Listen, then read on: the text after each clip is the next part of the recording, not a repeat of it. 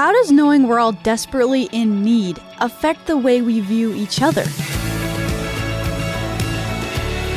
Hey there, it's Emily, and this is Unlocked, your daily key to opening your heart to God. It's pretty easy to pick out the things that make other people different from us.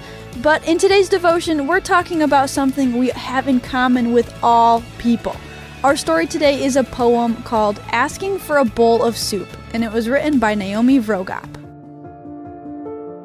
As I volunteer at the soup kitchen, I examine their dirty hands.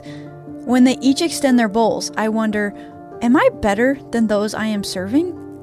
No. A voice resonates through my head. You are both broken. You both need grace. You both are the reason I sacrificed myself. Of course, just because I was born somewhere, or look some way, or feel somehow, makes me no better than the one looking back at me, asking for a bowl of soup. Galatians 3:26-28 says, "For you are all children of God through faith in Christ Jesus, and all who have been united with Christ in baptism have put on Christ, like putting on new clothes.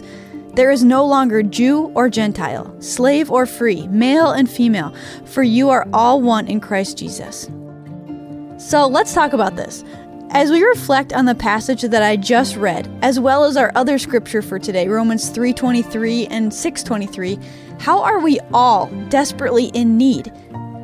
Check out Ephesians 2:8-10. Why is it important that our efforts can't save us from sin and death? How can we be saved from sin and death? This one is a super important question, and I encourage you to talk to a trusted Christian in your life about what it means to be saved by putting your faith in Jesus. And one closing question: how do these truths affect the way we view each other?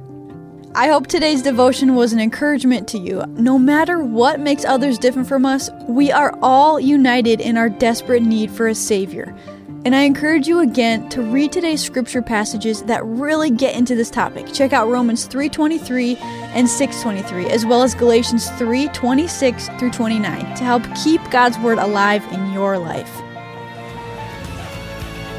Thanks so much for joining me today for this episode of Unlocked, a production of Keys for Kids Ministries. Keys for Kids is a completely listener-supported ministry. That means we rely on the generosity of our readers and listeners to continue the work that we're doing on all of our print and audio platforms. So if you see the value in our ministry and would like to give a gift, you can do that at keysforkids.org/donate.